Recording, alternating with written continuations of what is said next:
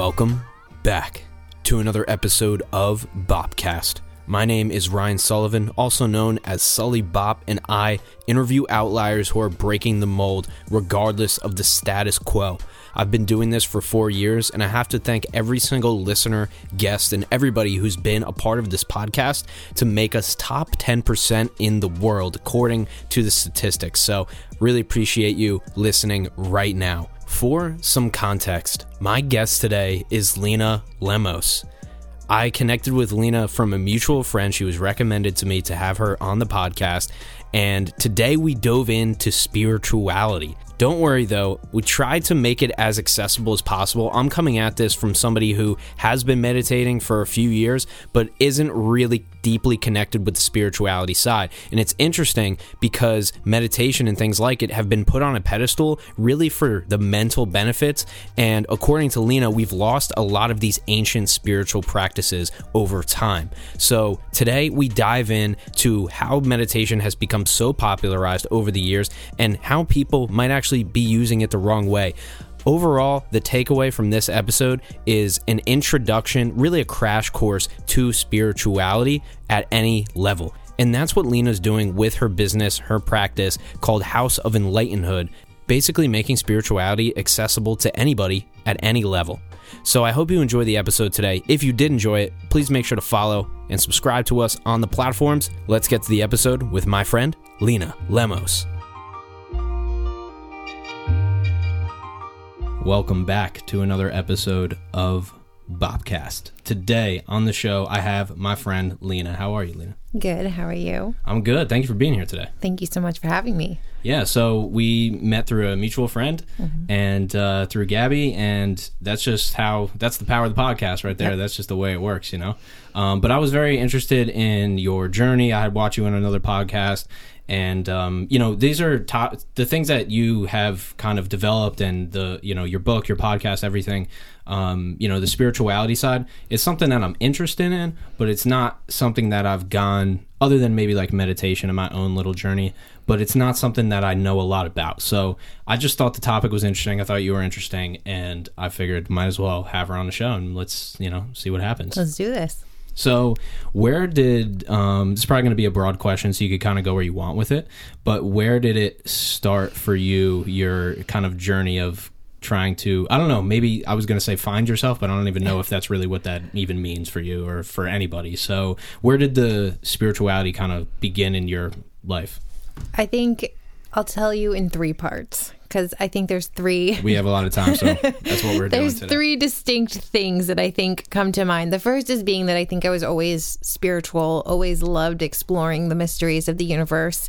Like we were talking about before, I grew up in upstate New York, so I was super connected to nature and just spent so much time just in my own head, rolling around in the grass and doing all the things. Yep. So I think I just innately had this curiosity growing up, and I was never really connected to religion because my parents, we went to church, but my parents really gave us that freedom to explore what the meaning of life was to us and what God was and all of those things. So I never felt tied or tethered to a religion, which I think really gave me that freedom to explore.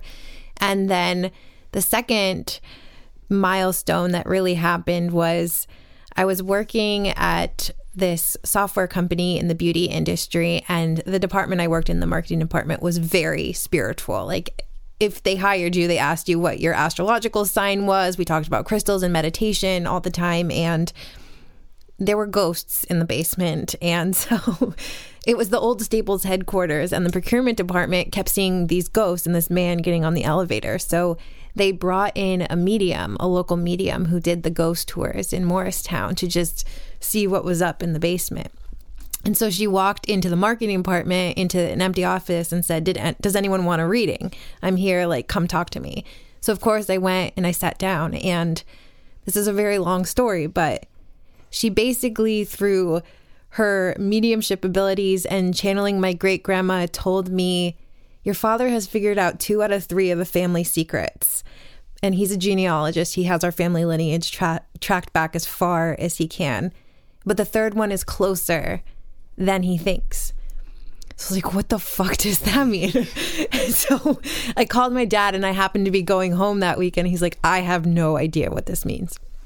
So that weekend, my aunt was in town, so my grandma had all of her kids, and we were just laughing and joking at the family dinner table. What does this mean? What does this mean? And long story short, from that, we ended up finding out that my dad had a half brother that he had no idea about, and that my grandpa, so we found out this huge family secret through this medium. And so I ended up calling her and saying, what just happened to my life? And she ended up becoming my mentor and teaching me how to meditate and about crystals and all of these things. And so that really led me down the path to really have a meditation practice, to do yoga, to start to be more interested and involved in those things. But then the third thing was really my daughter. When I was pregnant with her, I became so furious with the rhetoric and the way that our society treats pregnant women, and it just lit a fire within me. And pregnancy just ripped my soul wide open, and I couldn't understand why women who had gone through this before, the only thing that they could say is like, what are you craving? How are you feeling? And I'm like, do you not see what's happening to me here? Like, so much is happening. And so it was really motherhood that forced me to question. And I think, to me, that's so much what spirituality is this questioning of like, who are we? Where are we going? Where did we come from? And that really set me down this path to where I am now. So I was 6 months pregnant when I got the download for the word enlightenedhood. And I said, that really describes what I'm going through right now. This questioning, this ripping wide open of my soul, and the rest is kind of just been this need, this innate feeling that I just had to follow what that meant. And it just led me down this path to start asking other people about their spirituality. And I started a podcast and a little website when I was 4 weeks postpartum called Enlightenedhood, and it reached 100 countries in like 6 months. And it was clearly a conversation that I didn't see happening. I didn't feel safe to ask these questions with the people in my life. And it really just showed me that there aren't very many safe spaces to have these conversations. And that's what really allowed me to step into the role, be like, okay, well, I'll create it then. And the rest is kind of history. And we're going to touch on your book and your podcast too later on. And because I definitely want to go there. But so it started with a haunted marketing department. Is that what you're telling me? Yeah. That's kind of crazy to think about. Most people don't, I mean, I guess spiritual journey could start anywhere, right? I guess that's a testament to that. Yeah. Yeah. I mean, so how did that work? Like, you just did, all right, this lady just randomly says, all right, does anybody want a reading, Yeah. And, but what was your opinion on that? Because my girlfriend always says like, oh, I want to go to a medium. I just think it would be fun, or whatever. Yeah. And I'm like the, practical cynic, practicalist or whatever. And I'm like, that's just a waste of money. Like, why would we do that? So there's a lot of boundaries to getting to going, and there's a lot of woo-woo and then a lot of bullshit. I'm full woo-woo. We can go as woo-woo as you want, but... Yeah, no, it's going to be a lot of fun. I am a full believer in all of that, but I think it gets a bad reputation because there are people who understand that when people are suffering and want confirmation that there is life after death or something like that, and take advantage of that. So I think there is. I see what you're saying. So has to be a healthy balance of, if you're going to someone for a reading or in what you're believing in, especially because spirituality is $1 billion industry now. So people are preying on. It's like podcasting. Yeah, people are preying on soul seekers and people who want answers. So. Yeah, I'm a full believer, and I, growing up, have always been super intuitive. And actually, when my grandpa passed away when I was in high school, I was really bullied in high school, and I almost didn't pass the 10th grade. And so that day, I was in 10th grade, and I was walking towards the front office, and I was going through all the reasons in my head to call my dad and say, these are all the terrible things that happened today. Come pick me up so I can go home. And one of the things on that list was that my grandpa passed away. My dad picked me up from school, told me in the parking lot that he passed away. And so after that, he would start coming to me in dreams. And he was actually the one that helped me get through all that time. So I'm a true believer that there is that connection and people are able to have that connection. But again, like you said, there is a really gray line between people with well intentions and people who do not. Yeah, and I think the problem is that things happen where you go, well, that's weird, you know? Where, I mean, and not to bring it to more kind of tragic example, but I had a friend of mine who was a guest on this podcast, and he passed away, unfortunately. I believe it was 21 or 22, and I remember, like, every day I had this book, and I don't even know if I have the book anymore, but it was like a famous quotes book of different authors, and one of the quotes was about death, and I took a picture of the page of the book and just posted it on my story that day. And then like an hour later, I get the text from my friend who, lets me know, like, he passed away. And it was obviously extremely sad, but it was one of those times where I went, like, I just read this and it's completely related to what happened that day. And there's all these there's very minute examples of like giving somebody, like we have a little record collection over here, and sometimes people pull out a record and it ends up being like their boyfriend's favorite, thing or something. And it's like, why is that like this weird, So you have these little coincidences in life that I feel like are not where you go, something's going on here, or is it just a coincidence? So I feel like that's where people end up, but then they might just stop it. It's a coincidence. Yeah. Yeah. Yeah. In the spiritual world, they call those synchronicities. Okay. Yep. It makes sense, though. Yeah, it does. And I think that's the fun of it, is to have that wonder and to choose to believe that it's more than a coincidence. Yes, but I think that, I guess, like, you have to kind of be ready for it. Like, if you were super, like, pessimistic, or you really didn't believe or whatever, and then that lady said, who wants a reading, and you didn't do it, right, you would not have been able to get anything out of it. Right.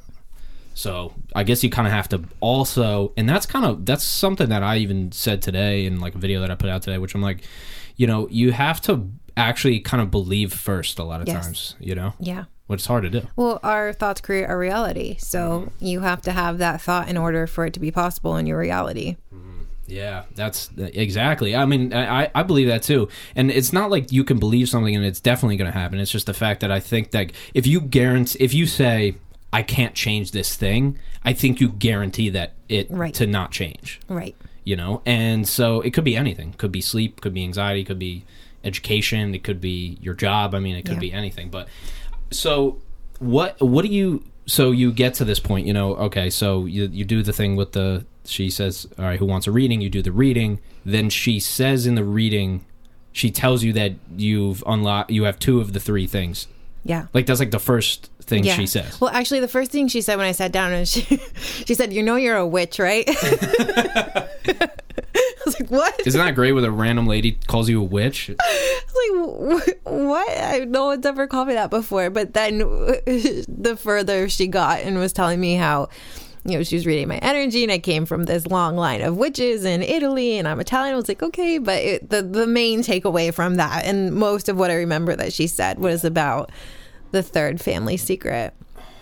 Man, that's crazy. Do you think you're a witch, or? I mean, you don't come off as one.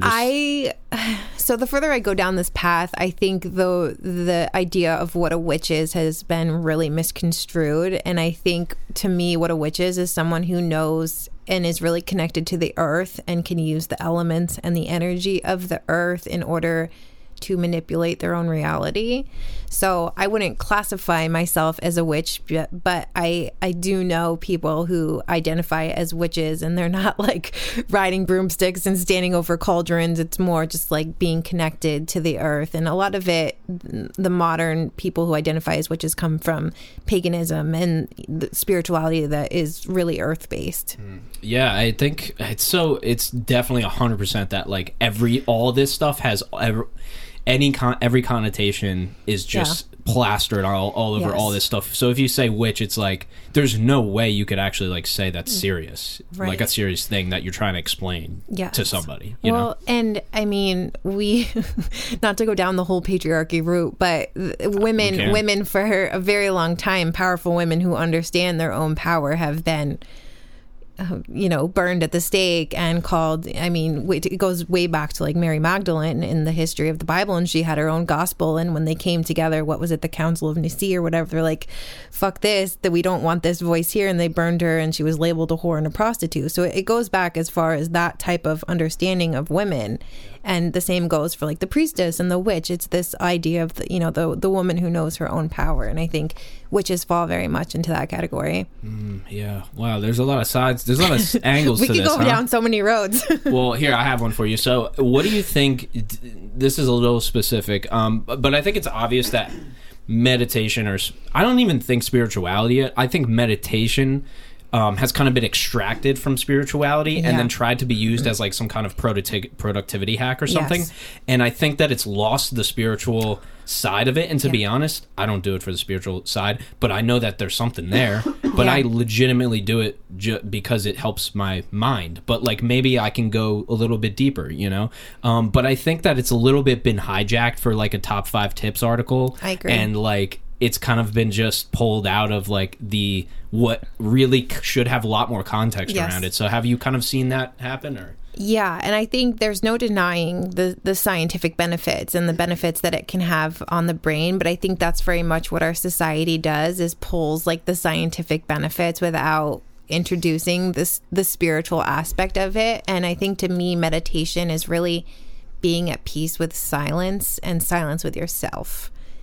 And that is something that is so hard for so many of us to do, because we are afraid to be alone with our own thoughts. So what are we doing? We're watching Netflix, we're scrolling, we're doing all the things to avoid actually feeling.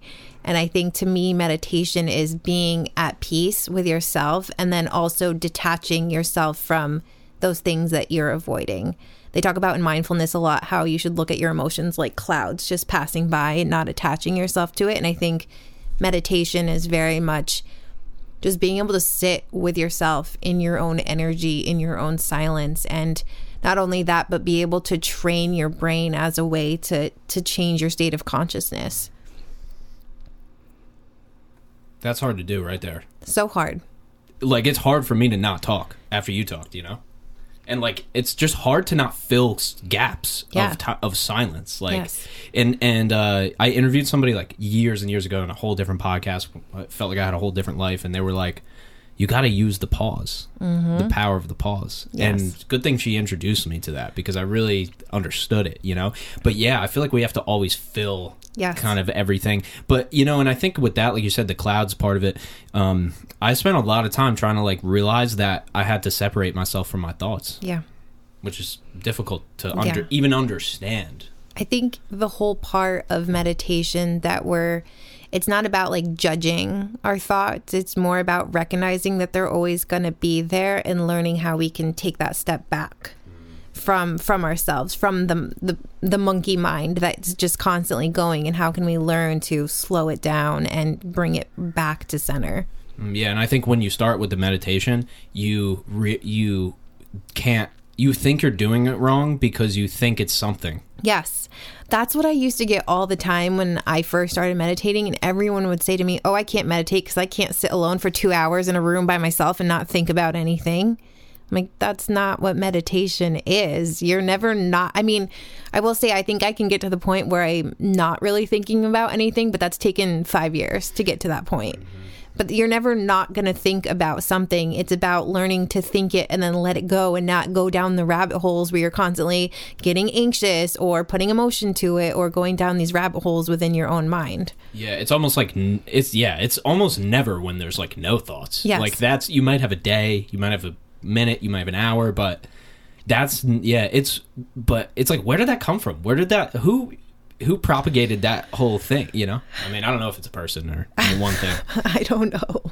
But I think that, too, that meditation exists in so many different ways. It's not always just sitting down in silence or with music. It can happen when you're walking in nature, or you're creating art, or you're going for a walk. I think I try to tell people that you can make your life a moving meditation. It's just about being present and just being here, and not worrying about something that's happening a week from now, or feeling so guilty about something that happened 3 years ago. It's about just truly here and now, because when you're here now, you're not thinking about the past or the present, and all your thoughts are like this very moment, and then they're gone. It's now, and then it's gone. And that to me is what meditation is. Yeah, and I think there's certain like things you could put into your life that help that, like the 5-minute rule. If you can do it in 5 minutes or less, and you have 5 minutes to do it right now, just do it. Yeah, because that thing remains in your mind.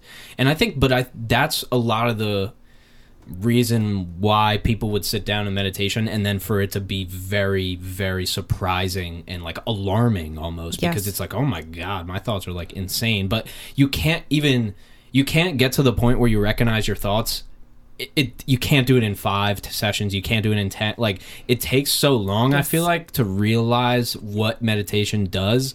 And then even when you're at that point where you realize what it does, you don't even recognize the benefits till later too. Yeah. So it's like such a process that I think who has the time or the discipline to like continue that, you know? Yeah.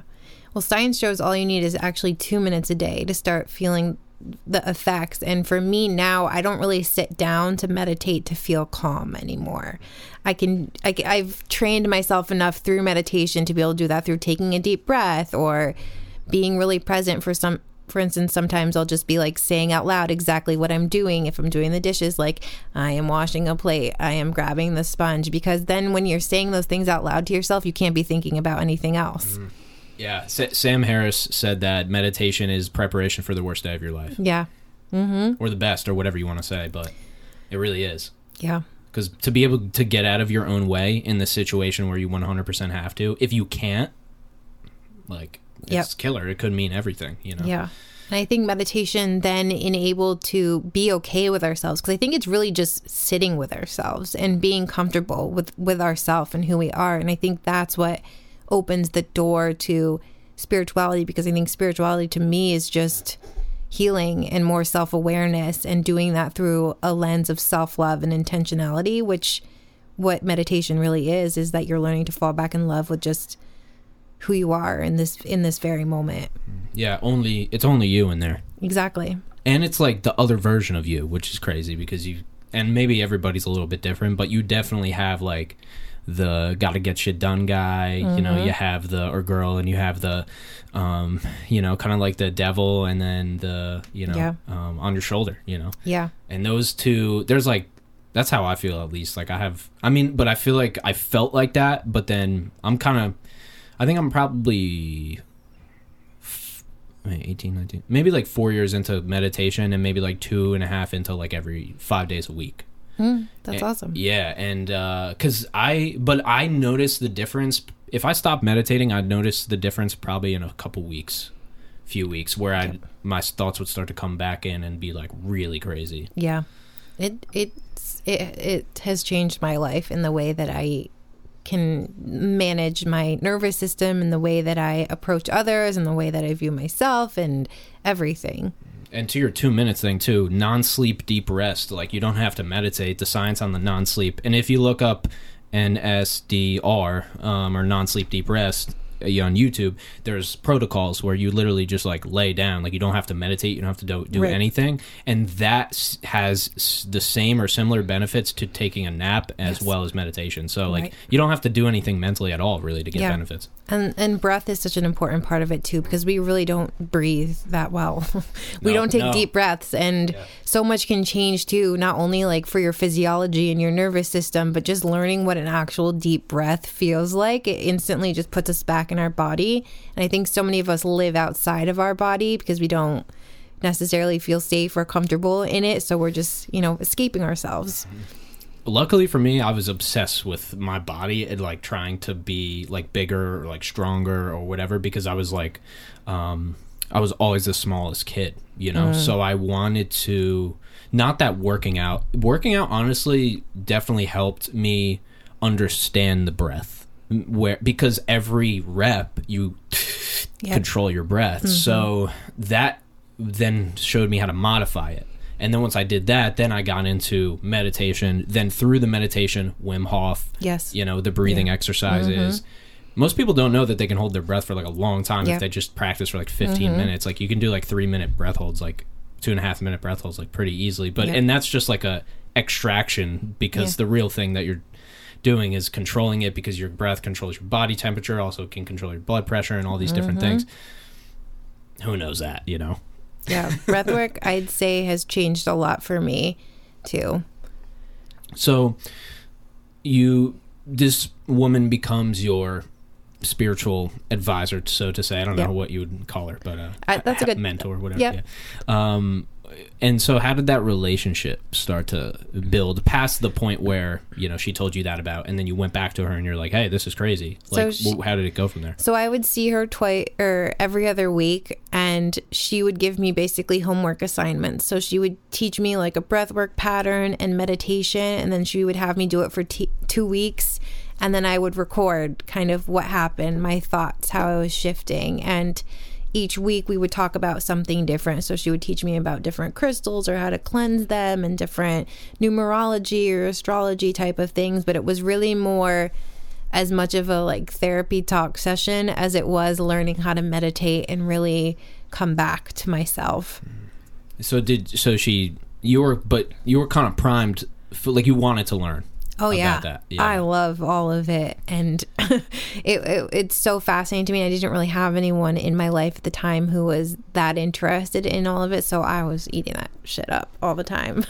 Yeah, and I feel like it's more normal for girls too, especially guys. Like, you know, listen, like, it's just the kind of stereotypes, you know. Yeah. And the thing is, it's not once again coming back to kind of the beginning, is like, there's not a wide acceptance, and like there's not a wide understanding of what you're talking about. Because when you say like, she predicted this thing and then we found the third thing, it's like, you're just like crazy, you know. Like, that's what like a general population, because it's not like everybody goes, oh yeah, I know what you're talking about. Yes, exactly. And I think that's why it led me to create everything that I have created in order to normalize it. And I also think that there's almost this sparkly capitalistic version of spirituality that's full of jargon and these words that seem kind of pretentious as a way of being like, look at us, we're so spiritual. But really, you know, like, you know, through your meditation practice, it's really about learning more about yourself and coming home to yourself. And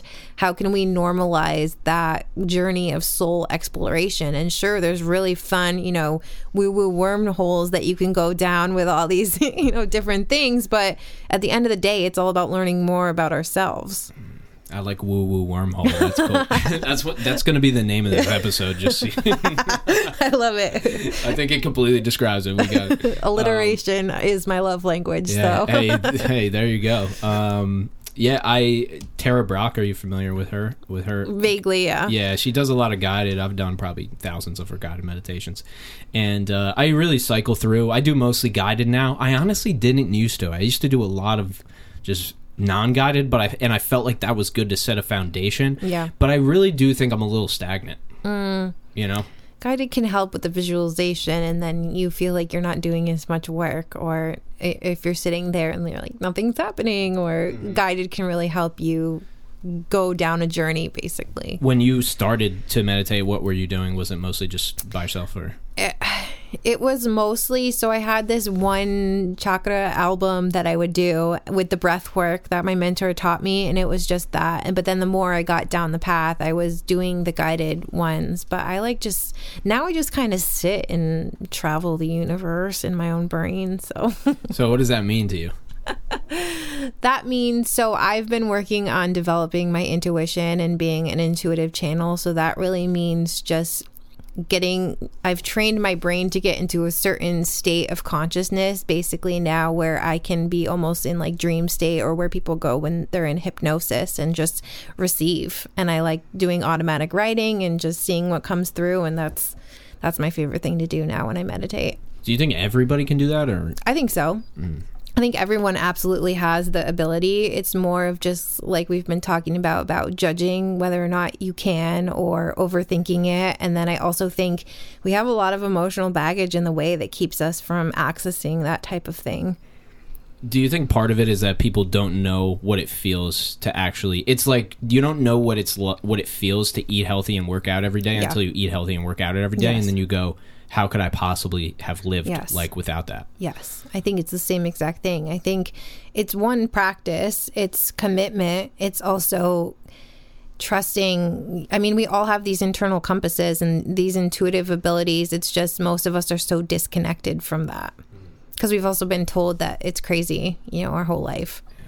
Yeah, maybe this is a big question, but like, where does religion play into it for you, or like, has that played any type of role? Or religion, I was lucky that I didn't have to really do any unlearning in terms of religion, so it's more of just I love learning about different religions, but I think that the more that I learn about religions, the more I think they keep people in a box and keep them thinking that God or the power or authority lives outside of themselves or in the church, when really I think that when we get to a certain point on this path, we realize that it's all within us.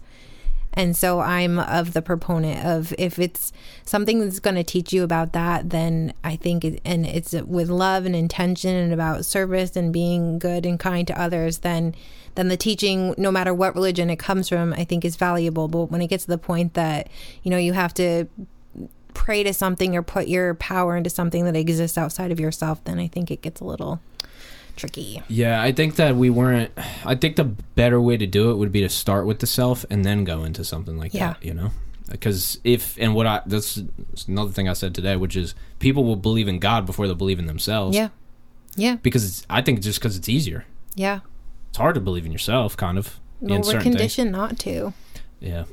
And especially like the way that we're brought up as well. Yes. And my girlfriend's a teacher, husband's a teacher, or husband, right? Yeah. Okay, yeah. So that system obviously doesn't promote any of this, but it for sure does not put you in any sort of mindset to know yourself. Yeah. It's kind of all external. Yes. Which is difficult. Well, that's what capitalism feeds on, is that we don't have anything and that we're worthless and we need, this beauty product or this car or this, shirt to make ourselves worthy or feel like we're enough.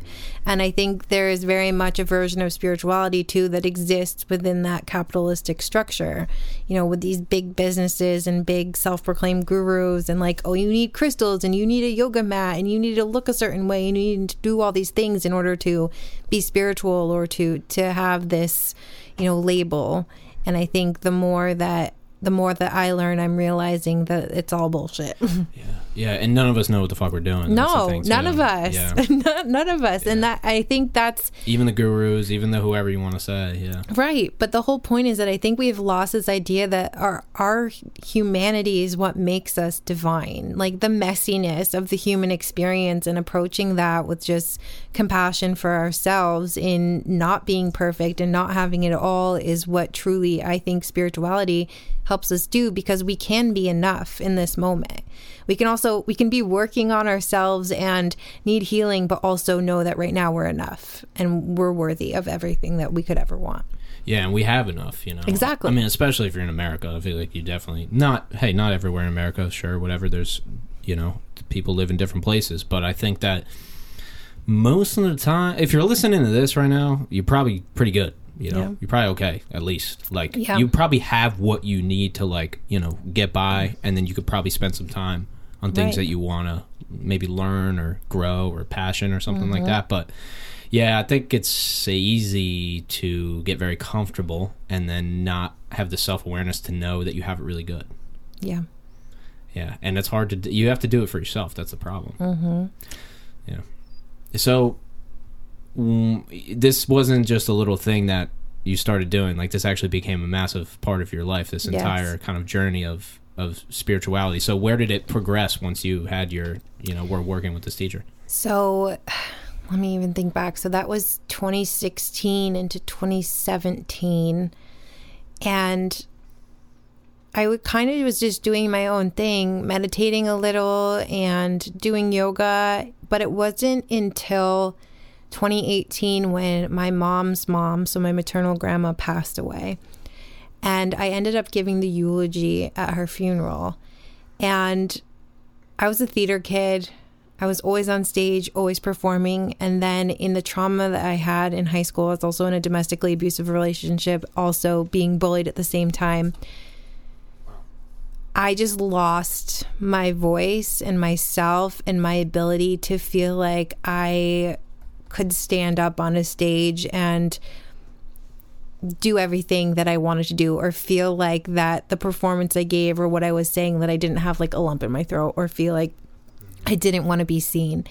And so in giving her a eulogy, and this sounds terrible to say, but it was almost like the best stand-up comedy act that I've ever given in my entire life. And she was like a stubborn old Italian woman, and she would have loved it. But it was like I hit every beat, and it was in that moment that I felt like it was the first time in a really long time that I was really proud of the way that I could show up and step into this version of myself that I was so comfortable in as a kid. And so that day I went home after her funeral. Well, I went to her house because we were staying there as they were like packing everything up. And I wrote a letter to my future child, not knowing like who they were, or like I wasn't pregnant or anything, but just as a declaration to find myself again. Because after moving to New Jersey from upstate New York and meeting my husband, like my life became so much his life. I didn't have any friends or family in New Jersey, so my life kind of became on autopilot, and I lost myself a lot. And so this connection to nature that I had growing up, and just all the things I loved from photography and performing and music and writing, I felt like I lost all that. So in this letter, I just wrote this declaration to find myself, and I decided that I wanted to do this healing work, and I wanted to find myself before I had a child, so that I wasn't passing down any of this emotional baggage, or the fact that I was operating from a place of not knowing myself before I had her. And so that was kind of what really sent me down to do this work. And I had this huge grand plan to write this book called Mindful Nesting, and it was about how I was doing the healing work before becoming a mom. And then I got pregnant, and I was so fucking sick. Like, I was on the couch in a burrito. I constantly had to go to the hospital because I couldn't keep water down. Like, it was really bad. So all of that went on the back burner. And then I had prenatal depression, and it was a terrible, terrible experience, but it opened me up even more because, like I told you before, it just lit this fire within me because I couldn't understand why we treated pregnant women this way, and why something as sacred as, you know, bringing a life onto this planet was just so degrading to women. And so that's what really opened me up to be like, there's something here, and why is no one talking about this?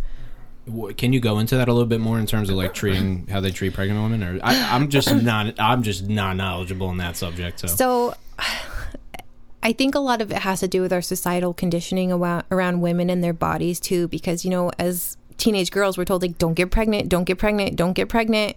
And then as soon as you're married, they're like, okay, where's the kid? Yep.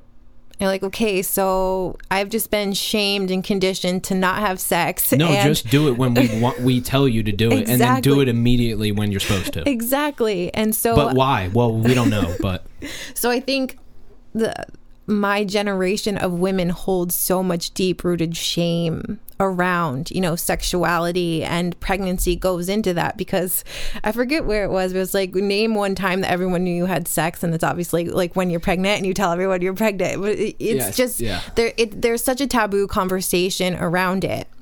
And I remember after being so sick, I had lost a bunch of weight being pregnant, and I walked into my doctor's office and I had gained 5 pounds back. And she said something like, well, we're going to have to watch that because you've already gained too much weight in this pregnancy. So much of these like really ridiculous, kind of arbitrary, yes, too, yeah, outdated practices of how much weight you're supposed to gain and all these things, when women truly have never been taught about their bodies or how it works and the process of birth. And there's just so many practices. For instance, women give birth on their backs. It has become a standard practice because the King of France liked to watch it, and that was the best way for him to watch the show. It is not biologically the best way to give birth. In fact, it should usually happen like squatting. So practices like this that we think are just normal and that's what you should do are just rooted in just so much bullshit. And I didn't know this until after giving birth, but in knowing all these things, I've realized in so many ways how we're disconnected from ourselves and from our bodies. And it truly just infuriated me the way I was treated, because I felt like a number.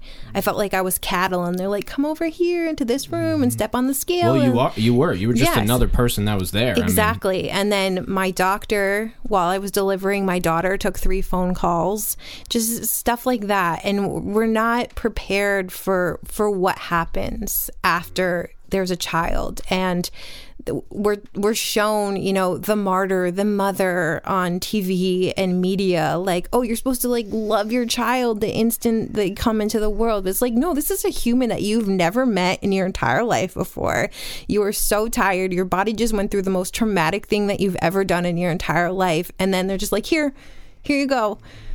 We're not prepared for the physical, the emotional, anything that happens after when we step into parenthood. And that is what so infuriated me, especially even women who had been through that before. And then on the other side of having a kid, no one was like, how are you? How are you doing? Not one person asked me that. Instead, they asked, is she eating well? Is she sleeping all the way through the night yet? Those are the only questions I got. And so as mothers and as women, it's like our worth becomes so much dependent on this little human that we've just met. And so that really caused me to search for someone else who understood. And that's why I started my podcast. I'm like, there has to be someone else out here who feels this way, who has felt this way about motherhood. And there are a lot. And I found very quickly that even women that I went to high school with were like, thank you so much for saying this, because I thought I was the only one. And I think that's so much of our human experience, is that feeling like we're all alone and experiencing what we're experiencing. And I think it takes brave people to say, wait a second, wait, this isn't like everything that they told me it was going to be. Flip the script, you know? Yeah. Yeah, well, I think I love, you know, you're only going to get the real from like a comedian or something. You know, when they say like, I don't know what comedian it was, but they were like how their kid came out and they're like, this thing's ugly as hell. Like, I feel no connection with this little thing, like this little ugly thing. And but like in society, that's not, people aren't real, you know? So they're like, oh my God. But like, so, well, I mean, to that though, do you think like you did feel that connection that people talk about, that's like you can't describe it in words, and it's this person is your, or is that kind of like maybe something that kind of people make up kind of in their own? I think it depends on the person. It depends on the person, yeah. But it doesn't have to be that feeling. It's not like you have to have that feeling and then you're like valid. Like it's just, you know. I think it takes time. I mean, you didn't unconditionally love your partner the first day you met them, did you? No. I mean, I didn't know who the hell they were. Exactly. I'm still figuring it out. And just because they like came out of your body doesn't necessarily mean you know who they are. Yeah, they don't know who they are either. Exactly. So but like, and I think it's and you're forming, you're right, sorry to jump in there, but you're really forming the reality of them just from your reality. So like this is a completely separate person other than the biology. Yes. Other than the blood, like they're their own, like every opinion about them is based on you. Yes. So you're just making it all up. Yes. Yeah. Yep.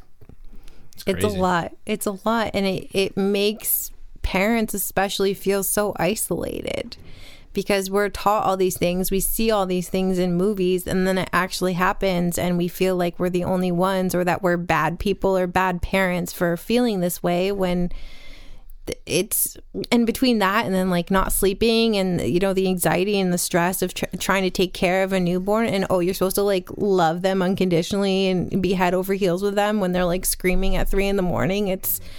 It's just a really high standard that I don't know actually happens to most people. Yeah. No, it is. Yeah. And it's just, I feel like a lot of this, and like the theme a little bit, is just like, there's a lot of things that we just completely accept. Yes. As real or as whatever. And just because that's always how they were explained to us. Yes. And there's no other side of it that was presented. And any other side that was presented was like, you're crazy. Yes. Or like in your case, you're looking into it too much. You just had a kid. Yeah. That's it. Like, why you don't, what more could you need? Like, be happy with that or whatever, you know? Yeah. And, I feel like, obviously, listen, like gratitude is really important and things like that. And it's not like we're not saying that, but it's like, that's not you can't use that to cover everything, all the feelings up or anything that you actually want to express, you know? Yeah. And after I had my daughter, my body went haywire, and I had every single health issue that you could imagine. I had a staph infection on my face, and then I had MRSA, and then I had mono, and I had an ulcer in my eye, and just everything happened to me. And I just felt like between my pregnancy, my birth, and all those things, that the system just failed me.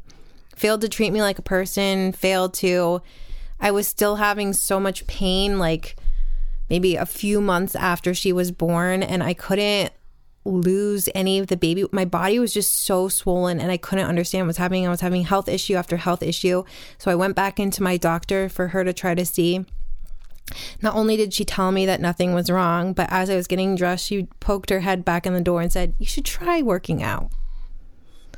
So after that, I was like, this system is fucked. Yeah. There has to be another way for us to treat people with dignity and for us to actually see people. Well, and it's like, it's not like the fact that that's not, you're not saying that's a bad thing. It's like, oh, that's it? Like, that's all you got for me? Yeah. Like, work out? Like, that's just the most universal thing. Everybody knows that, you know? Exactly. And I don't think we give enough attention to mothers and the true soul level shifts that happen once you become a mom, because it turns your world upside down. And I think that's the one thing that everyone says that's actually true. It turns your world upside down, but in ways that you could never imagine. Yeah. Do you think it's more after the fact that you kind of go like, oh wow, I do have this person, where like now like the pressure's on a little bit more, like I don't have to just take care of myself. Like, right. I feel like that really happens like later on when you kind of have that realization. And I'm speaking out of turn because that never happened to me, but not yet.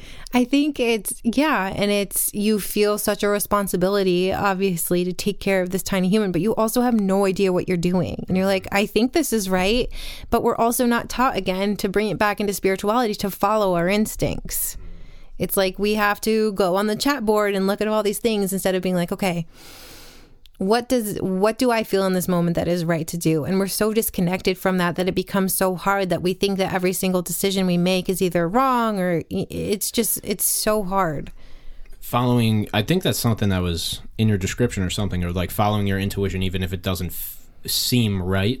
Yeah. And I think that is a big thing, because it's like logic going against emotion a little bit. Yeah. But I feel like the words of logic and emotion also kind of box it in a little bit, because there's probably other stuff happening, but it's like, oh, we just have these like two words or whatever, you know. Mm-hmm.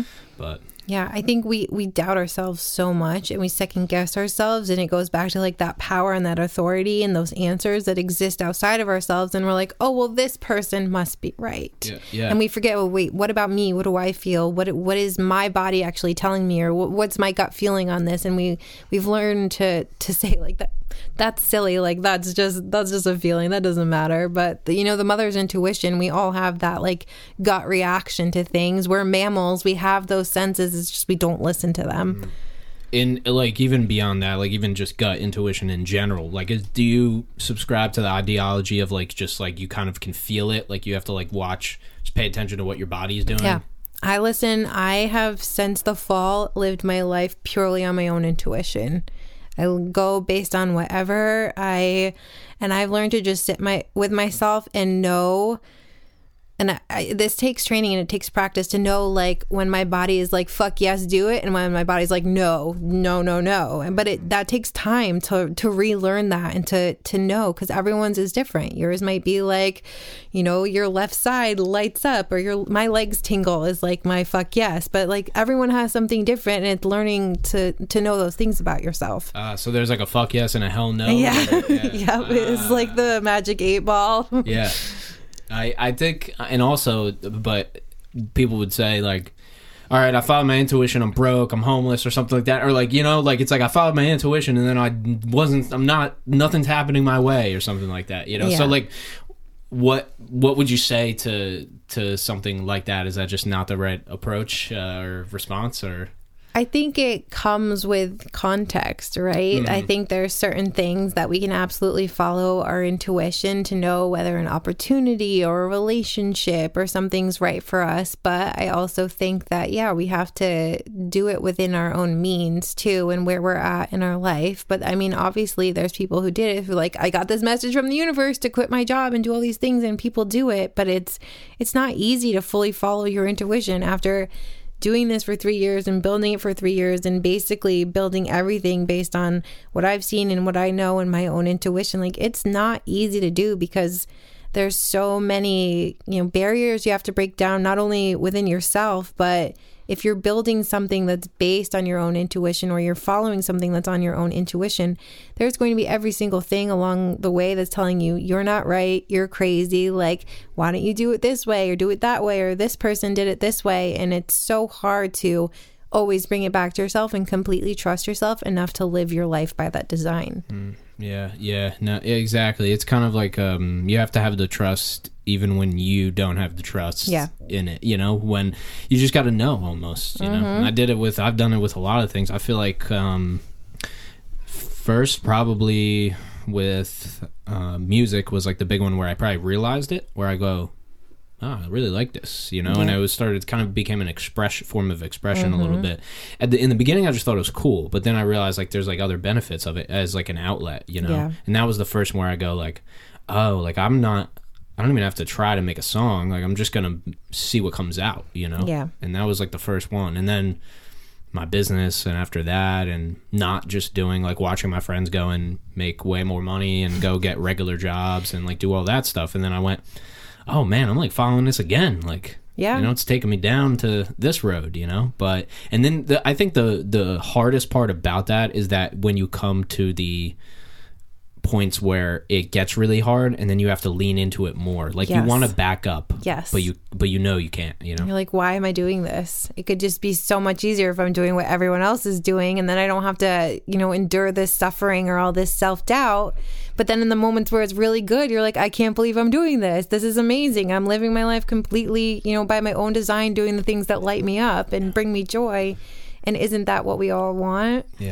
Yeah, you're like, see, it does work. I just want to tell my dad, But we have to have those like moments of contraction and expansion. I feel like that's always just the ebb and flow of life, is that we have the moments where it's really hard, almost like a jellyfish, where you're going in and you're really contract, and then you have to move forward to expand, and then things get really hard again, and then you're like, oh, fuck, why am I doing this? And then it gets easier, and then you're slowly moving forward, even if it doesn't feel like it. But it's that ebb and flow, and trusting that in those moments there will be a good moment after that.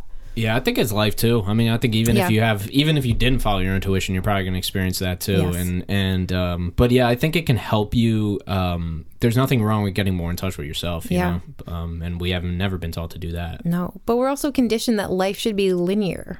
And that it's like always moving forward, moving up the ladder, going, instead of like, okay, now it's time to rest. Now it's time to like come back to myself. Now it's okay to just be. I don't always have to be like hustling or doing. And then we can have those moments.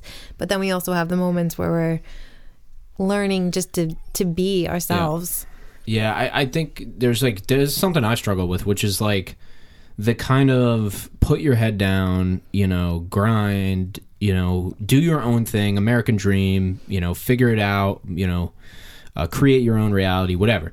And then you have the like go on the traditional route, like get a really good job. And to me, it seems like both are rewarded. Yeah. So I'm like, why are we rewarding like normal ass shit, But it's kind of a collective thing. It's just like a blanket statement of like, we're rewarding this or we're rewarding that. But I think it is kind of we're at the point where the American dream was sought out and then it was executed on, and then like a whole generation or generations of people did it. And so now we're like down the line where we're like, what do we want to reward? Do we want to reward people that go the typical route and then they're nice and safe, or do we want to reward people that took the risk? Or it's like a weird thing where I feel like our society is in a little bit of a spot with that. Yeah, and it's an interesting time where you can do anything or be anything if you put your mind to it. And technology has allowed us to, all these avenues where you can publish your own book, you can have your own podcast, you can have your own TV show. Like you can do all of the things, but I still feel like that traditional route is still like, good job, you have a 9-to-5 job and security and safety and a 401k. But sometimes I feel like, are the people who are they happy? Or are they doing it just because they feel like they should? And I think it's to each his own, but I think it's all about doing what lights you up and following what you feel is best for your life at that moment. And I think there's many of us who are like, we don't want that. We want our own blueprints, our own path, our own life, but it comes with a lot of struggle and a lot of hardship. And I think to me, that's why spirituality is so important in having that practice, because it reminds you that you're so much more than your struggles. And you're like, this might suck right now, but it doesn't define me and it doesn't define my worth. And you could always go there too. That's yeah. What did you think that you were going to do with your life? So for undergrad, I went to school for television and radio with a minor in anthropology. And then dynamic. Yeah. And then I graduated. I'm like, I have no idea what to do with my life. Might as well go to grad school because it gives me 2 more years. Yep. So then I went to grad school for public relations. And I always wanted to work in media. And so I ended up having a bunch of different media jobs. And I always loved photography. I did photography on the side. But when I got to this crossroads when I was 6 months pregnant, I was like, I want a job that is so deeply intertwined with the way that I want to live my life, and that it doesn't feel like work. And I had loved my job working for a software company. I started their like talk show where they do interviews similar to this. And I've always loved creative everything, you know, making videos, writing, speaking. And so I always knew that I wanted to do something in that route, but I always, when I was working my 9 to 5, I never saw how that was possible. Because I was also very kind of insecure about the fact that I had all these different little jobs. Like I worked for a dog hotel doing their social media, got to play with dogs all day and take pictures of them. And then I worked for a small business doing like websites and digital marketing, and then had this job. So I always felt like I was moving around where my peers were like at a job for 10 years and now are management and making 6 figures. And I'm like, I don't know. I did the same thing as you did. Yeah.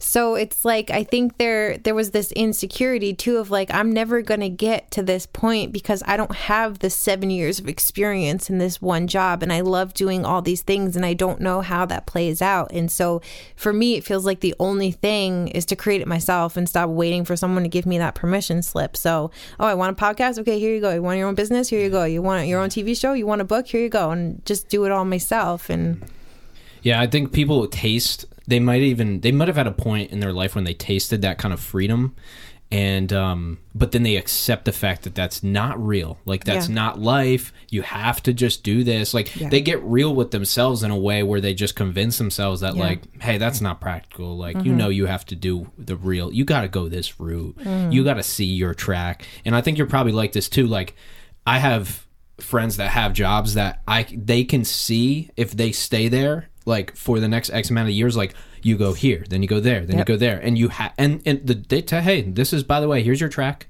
Here's your track. Here you go. It's that linear. Here's your track right here. So you're here right now, and so in 12 years, you actually that's where the second pension comes in, and you know what I'm saying. So what's the fun in that? Yeah, that exactly. Like my brain doesn't vibe with that, like or whatever it is. Like I don't vibe with. I don't want to see. Like, I don't want to see. I want to be able to just see what happens, you know?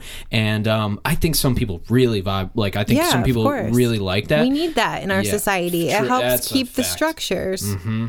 You need the construction. You need the, IT. You need the freelancer. You need the entrepreneur. You need the failing business. You need the succeeding business. It's like... We need it for our society, but... because I think my biggest frustration with the spiritual industry is how it is so deeply rooted with capitalism, with this idea of like, oh, you can become spiritual and take this masterclass and then you can quit your 9 to 5 job and generate like 6 figures. But it doesn't work like that. And I also think that we need people who are more self-aware in these positions, who are within these, big corporations and working in our government and our education and our technology. We need these people who have this greater understanding of themselves, and more self-love, because then that's projected externally. And that's how we shift our society. And that's how we shift as a human collective, is through these people who are more self-aware. But we can't all quit and become spiritual entrepreneurs working on the beach. We need the people to uphold the systems and structures. It's not like we have to tear them all down. It's just we regenerate them with more, conscious awareness. It's too much of a trying to sell everybody thing. Yes. That's where that's what it is kind of, and you realize like when you have I think having a small business is definitely better because you start to realize like the nuances and like you need to, I heard this today, you only get one name.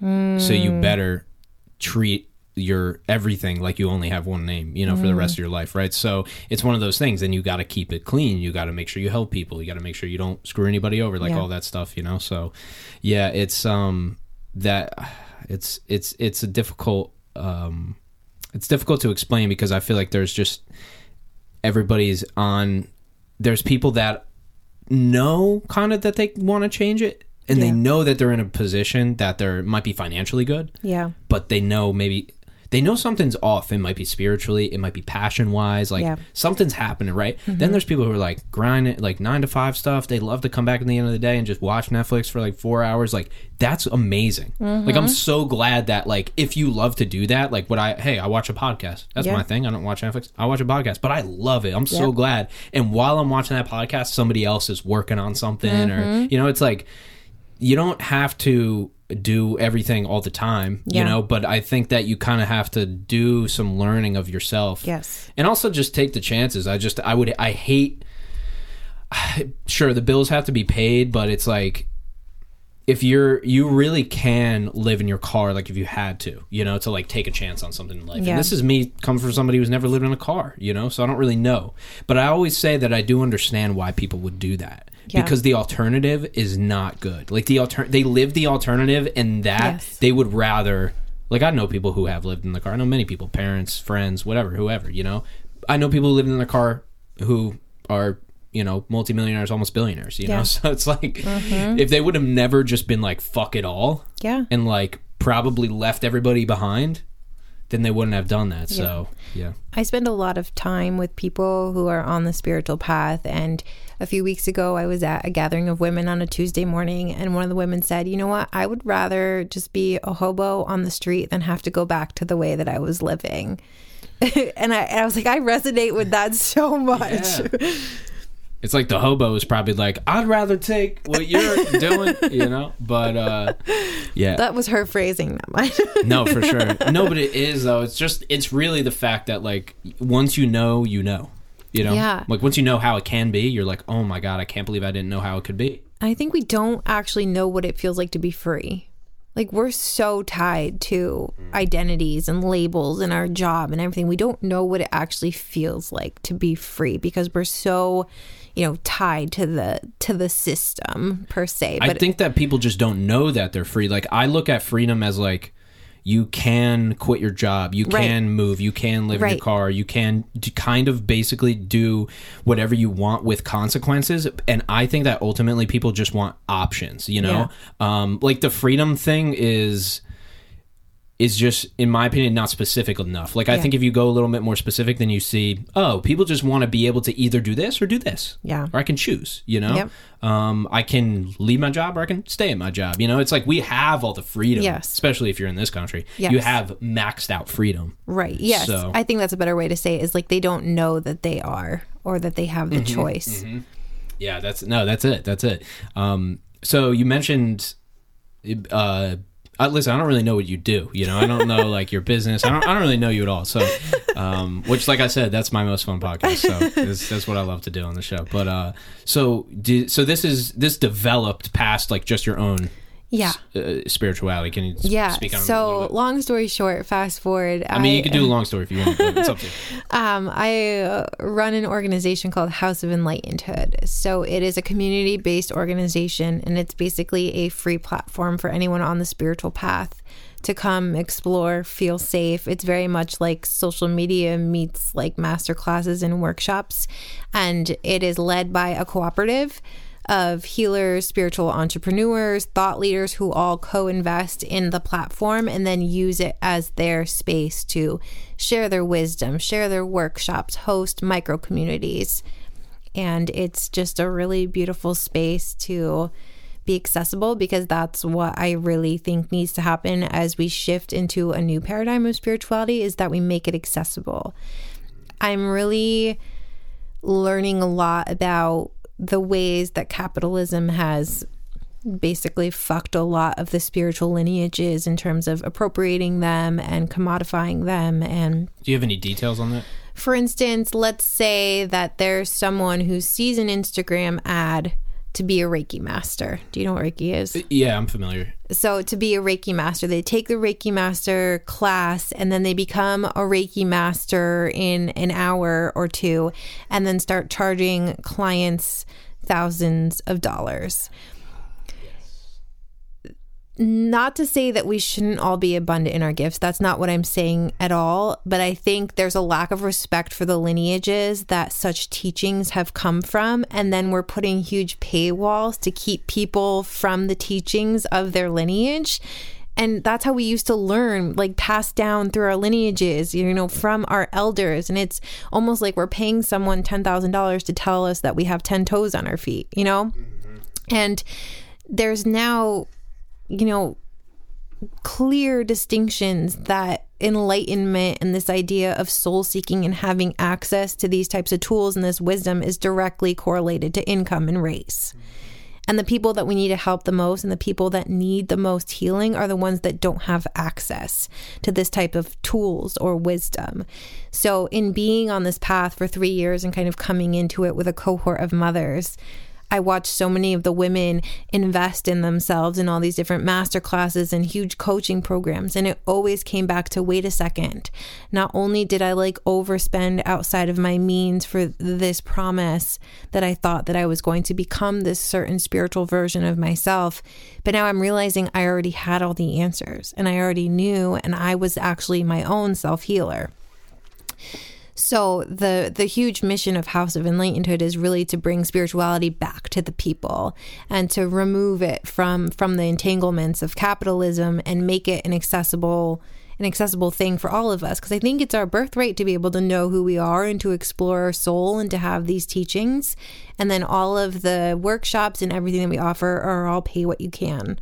Because I don't think that should ever stand in the way of what someone can afford. Wow, that's crazy. Wow, that is different though. Yeah, I've definitely seen the courses online and the gurus and the self-proclaimed gurus, etc. Yeah, self-proclaimed is a great way to put it. Typically that's where it is, unless you have like the sad guru guy. I mean, I think that's just right in his name or something like that. Yep.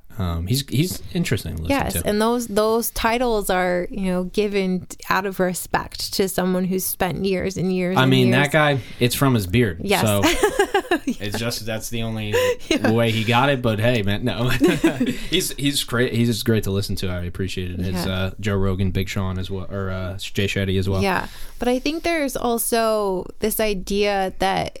And not to say again that we shouldn't be serving like this, but for instance, let's say I heal my body through this diet program and it completely changes my life. And then I decide to become a coach and sell that program for thousands and thousands of dollars to other people.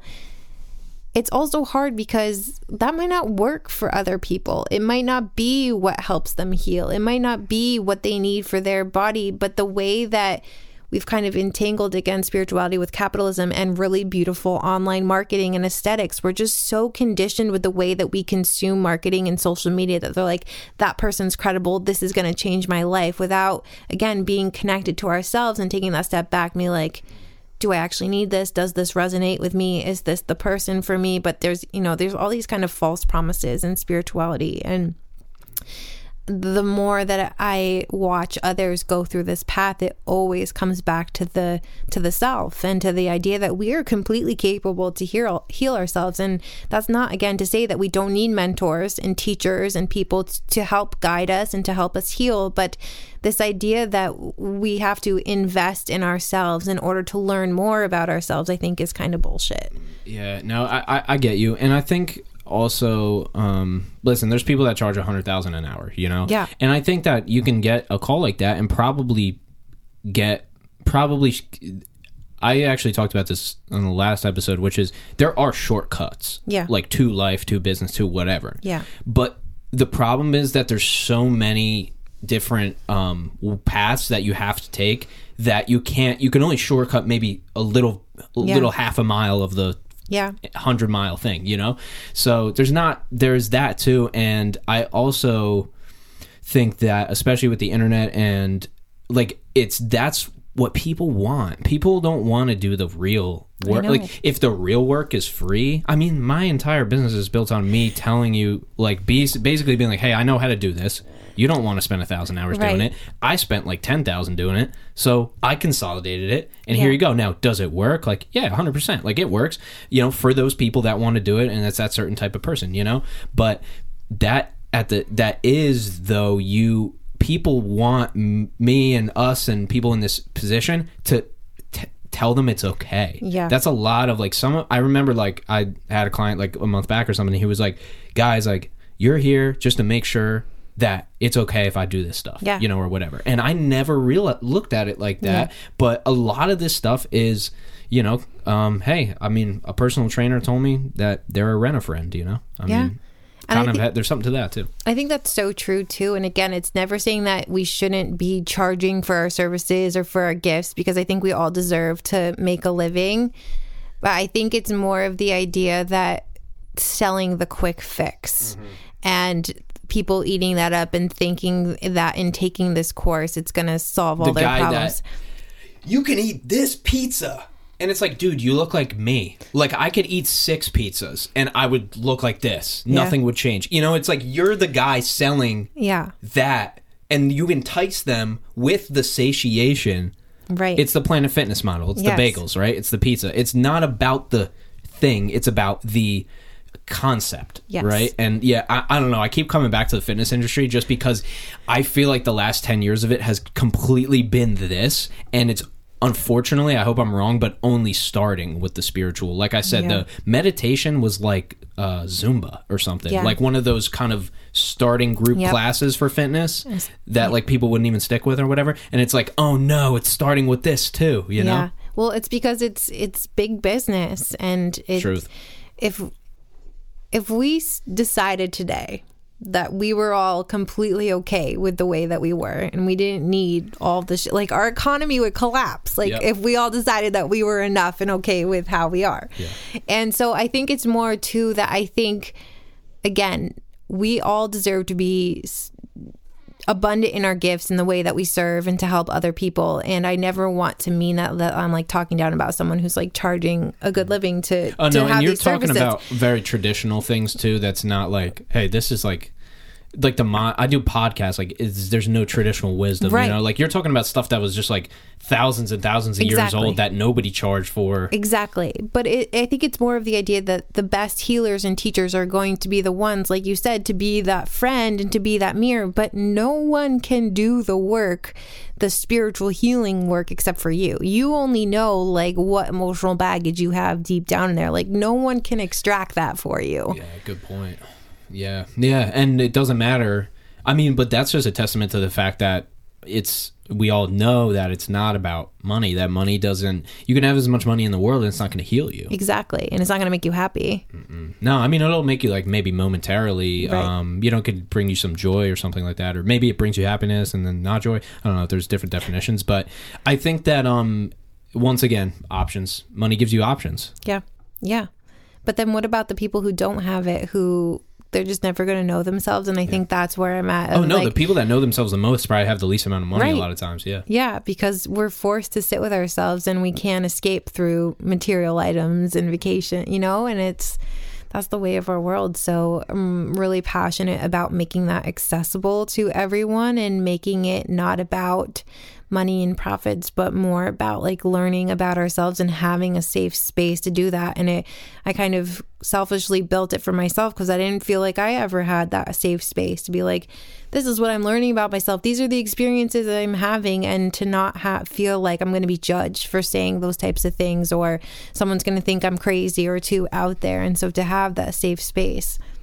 Yeah, no, I feel the same way. I mean, that's why I have things that are more expensive and I have things that are completely free, and I believe in that model because, and I totally get like the side of, hey, just be high ticket and like, hey, don't worry about that, there's always cheaper options. But what if you could be like, what if you could have things for each level, you know? And so that's the good part. It's like, if you have the pay as how you want, and then you have one that's 20 grand too, and it's like, that's cool. Like, that's okay, because Yeah. it's like, all right, we're going to fulfill your need at here or all the way up there. It just depends, like, how much personalization you want or something. I don't know. Like, I know you said that it's all, like, pay as you want, so, which I think is really good. But I think, like, I have the same philosophy, which is, and that's why I was telling you about my other podcast, which is all about podcasting. Like, you could just watch that. You could listen or watch that and then just go on YouTube for the rest. Yeah. And then you can do it all yourself, you know? And so, yeah, that's amazing. Like, but so how did you build the platform though? So it's on the Mighty Networks platform. Actually, I don't know if you're familiar with that. Definitely have signed up for stuff on there, like on somebody's Mighty Networks platform or Yes. something. I know the name. Yeah, so we pay for the biggest package, which basically gives us, so it has all the features that you would have on a social media network. You can follow people, message them, post, do all the things, but then it also has like built-in on-demand learning and an LMS system, which is really nice. So we can have workshops in there. It has an event section, and it also has, we have sacred spaces within there. So these are like micro communities and little containers. So we have a bunch of different like mystery schools, and other members of our cooperative are hosting their own groups in there. So House of Enlightenedhood is the overarching umbrella, where then we have like little pockets too, where the idea of you can come and nourish all different aspects of your soul all in one place. Because I feel like in this day and age, we're in this person's community on Facebook, and then this person's community in Kajabi, and all these places, and we're so, our energy is so fragmented between platforms and technology, and to have it all in one space, I think I am also a proponent of being really intentional with technology, because I think when we can use it for good and use it in ways that nourish our soul, then of course let's use it, but let's try to figure out how we can step away from the ways that are maybe affecting our mental health, like scrolling on Instagram and comparing. And so to have all that in one space is something that I've been really passionate about. And we actually launched in January of 2020 through a website that we had developed and designed, but there was no community aspect. I'm like, this does not work.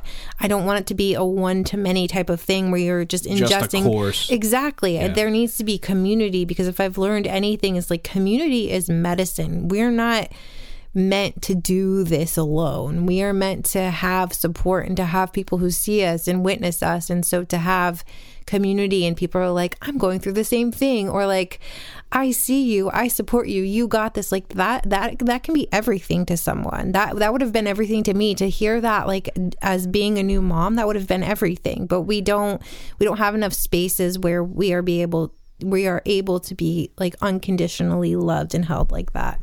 What about the business side? Were you thinking about that too in the beginning, or was it more, well, like you said, you had that website built, like that must have been a thought in terms of, like, does the pay as you go, does that just like support the whole thing? Or I'm just curious from the business mindset. Yeah, it basically supports its whole thing, and then I have my own like one-on-one podcasting, speaking, writing type of thing. So it's more just like, this is my humanitarian project and gift to the human collective, and it's self-sustaining. And then the cooperative dues are the main source of income to help. And then we also have a scholarship program. So we help connect. So let's say someone wants a Reiki service or an astrology reading, but they can't afford it. We have the scholarship fund. So a percentage of the dues and all the ticket sales go into the fund. And then we help connect people who want the service with a member of our cooperative to receive the service. Amazing. Little spiritual Meals on Wheels, baby. Yeah, Let's basically. go. I like that. Wow, that's awesome.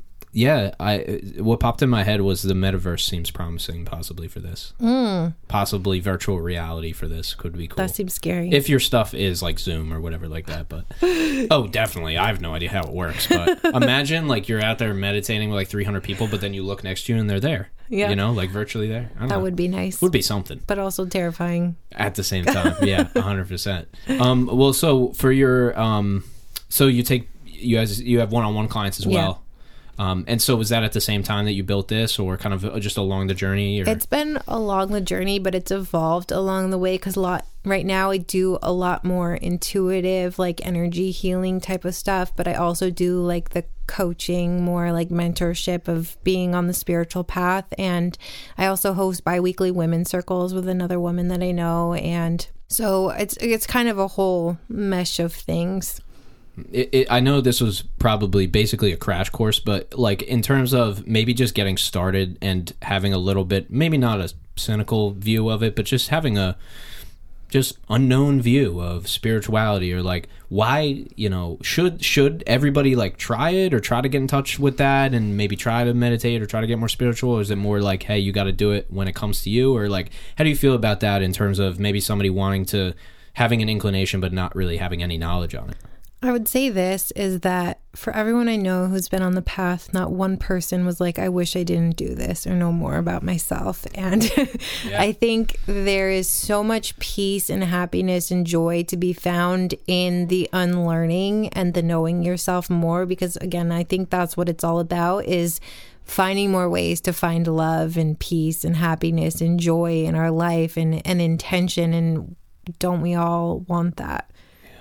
Yeah, it's true. It's true. And especially and I think most people would say that they're not, the cup isn't all the way full in that department. I feel like there's always something we can do there. Yeah. And I think that's where you start. You start like, where are you not happy? Where do you feel shame? Where do you feel guilt? Where do you feel anger? And start there and sit with yourself enough to be able to figure it out. And sometimes it takes a really long time, and that's okay, because we've shoved stuff down for decades probably and not fully felt it or dealt with it. And so we start there. I did almost a full year of really looking at myself and all the ways of, holding a lot of wounds about relationships. Like, where does it come from? Why do they fail? Why do I feel this way? And it's like asking these questions about ourselves and then releasing it with love and looking at ourselves with more love. And I think that's what self-healing is really like.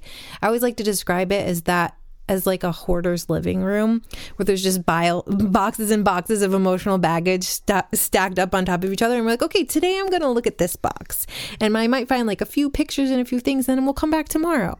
And after a while, you're peeling back the layers, you're removing the boxes, to eventually you're like, oh, there's a chair under here. Or like, oh, there's a whole room under here. And then like, oh, there's a house, there's a neighborhood. And it takes time and it takes commitment, but it's 1,000% worth it, because the more that you can just feel confident in who you are and feel enough in all that you are, and feel like just stop giving fucks, and like it's real. The most freeing feeling in the entire world to just not care what other people think about you. And that, I know it takes a really long time to get there, but to be just like so in love with yourself, it's a really great place to be.